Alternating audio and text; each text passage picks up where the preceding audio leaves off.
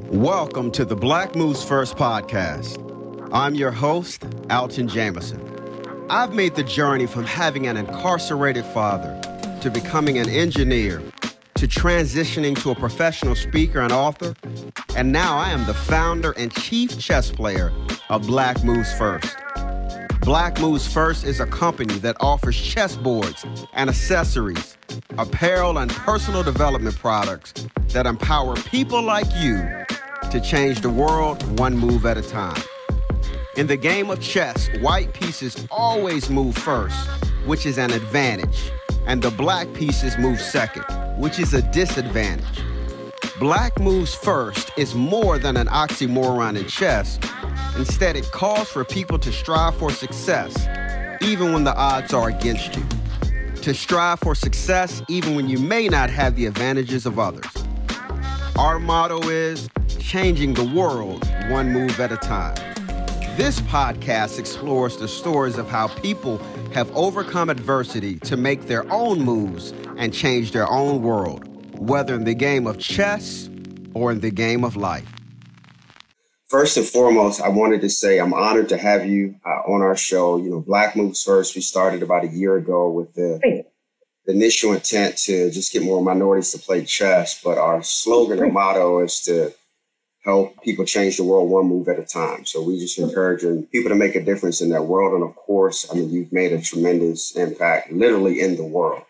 So thank you again. And we're honored to have you on our show. I had a chance to, everybody knows you, Olympic medalist, superstar, all of the above.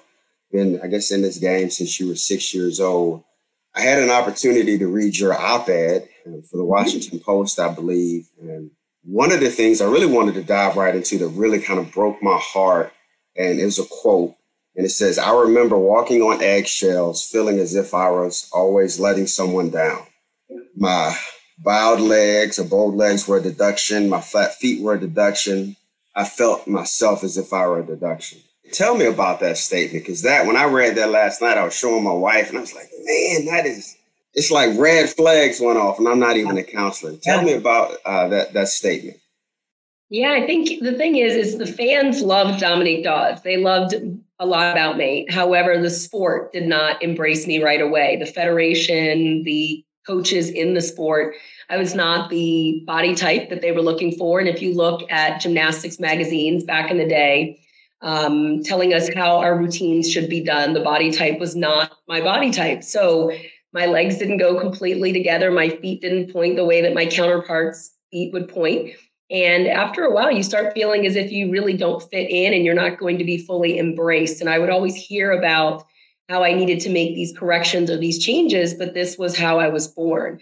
And then also being a young African-American in the sport of gymnastics, that in itself made me stand out a little bit more as well. But I heard it throughout my whole childhood about my legs and my feet, and just everything about me wasn't what the sport was embracing. However, when I would go to competitions, the fans loved me. I would have the loudest applause, the loudest cheers, and even get standing ovations after a number of my different performances. So it was between the sport not feeling as if I was what they were looking for, and then there's the fans that were embracing me. And that's what I love about the sport today, is that the athletic body type and the new scoring system allows the athletes such as Simone Biles to dominate as she dominates, because there is no limit to her. Back in the day, I was capped at a 10-0. So I could do routines that could have been worth a 10.4, but it made no sense to take that risk because I was capped at a 10-0. Today, she can really push the level of difficulty and be rewarded for it.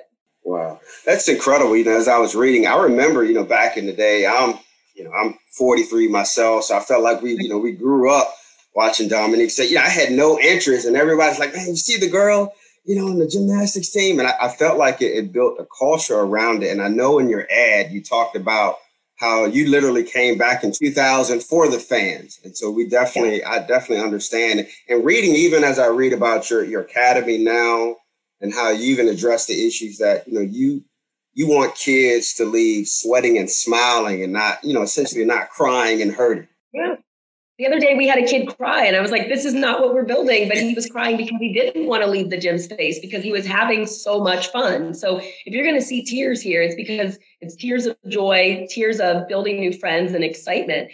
At the Dominique Dawes Gymnastics Academy, it's all about creating a healthy culture to empower kids, to lift them up, to help them dream, to help them build new friendships. It's about developing the whole child psychologically, mentally, physically, socially, so that they're happy and healthy and whole young kids that grow up to be happy and healthy whole adults in life. And that's my drive. When I competed in my final Olympic Games, I was done with the sport and I distanced myself from the sport. And I did a great deal of motivational speaking, which I continue to do today. And I love it.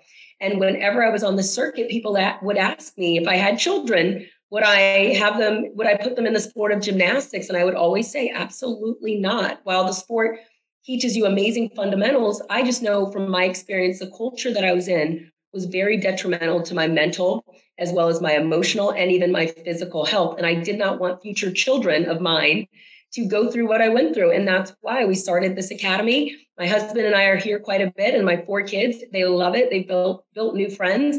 And we've just seen their confidence soar, which is a beautiful thing. Wow, that's incredible. I know we see now this issue with Simone. And of course, when everything first started happening, everybody had an opinion, right? Yes. Even people who couldn't make the middle school football team had an opinion. But when I read your ad, I think one of the comments I think somebody posted on Instagram to me was the best comment ever. They said, all right, if Dominique says leave Simone alone, we all leave her alone. And I thought that was, to me, that captivated everything. How do you relate to Simone, and what do you say to the critics, should I say, of Simone? It's just interesting, the number of similarities that Simone and I have in our lives. And that's where I feel as if I could relate in some capacity to the pressure. I could relate in some capacity to an abusive environment. I could relate to some capacity of just feeling that weight of the world on her shoulders. I have said this in many interviews that people shouldn't judge Simone until they've walked in her shoes. And like you said, there's a number of people that want to put in their 2 cents that maybe they themselves have not made it on a JV team, or they themselves can't put a leotard on, or whatever it is. But the thing is you really need to look at her as the young woman that she is. She is someone's daughter. She is someone's granddaughter. She is someone's sister.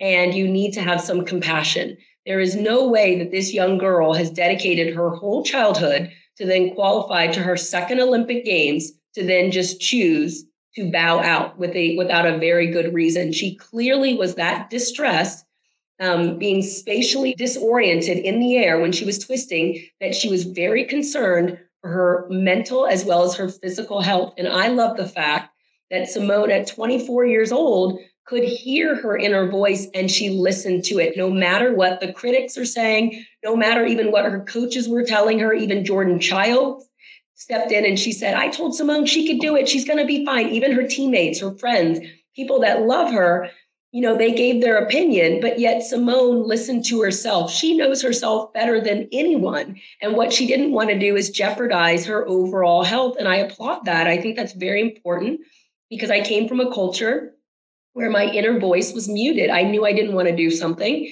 And when I would speak out, it always fell on deaf ears. And I was then programmed to do something that I didn't want to do, which is what I brought up in the Washington Post piece. I wanted to quit. And, we're trained at a young age that quitters, winners never quit and quitters never win. And it's like drilled in your head.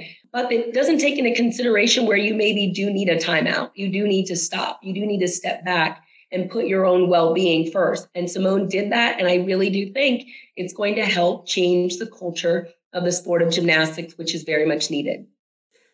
I noticed that in the op-ed, you mentioned how, I think you were talking about Atlanta, how you were, I don't know, backstage would be the right term, but you were in tears and praying.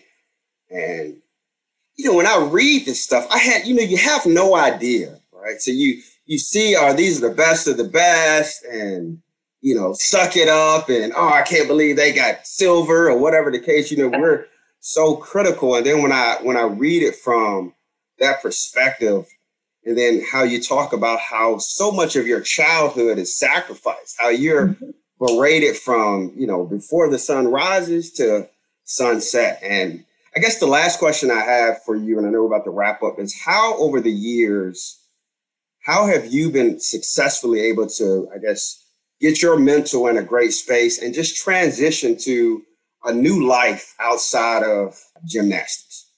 Yes, well, taking myself back to looking at those blue curtains right before marching out in the Georgia Dome for the team competition, it was a very heart-wrenching time for me where I did feel the weight of the world on my shoulders, knowing that I needed to be at the top of my game for my team to make history. Of course, I had 6 other amazing teammates, and I couldn't do it alone. However, my scores really needed to be the best that they could be for us to make history. And I just felt that and dropped to my knees, as you mentioned.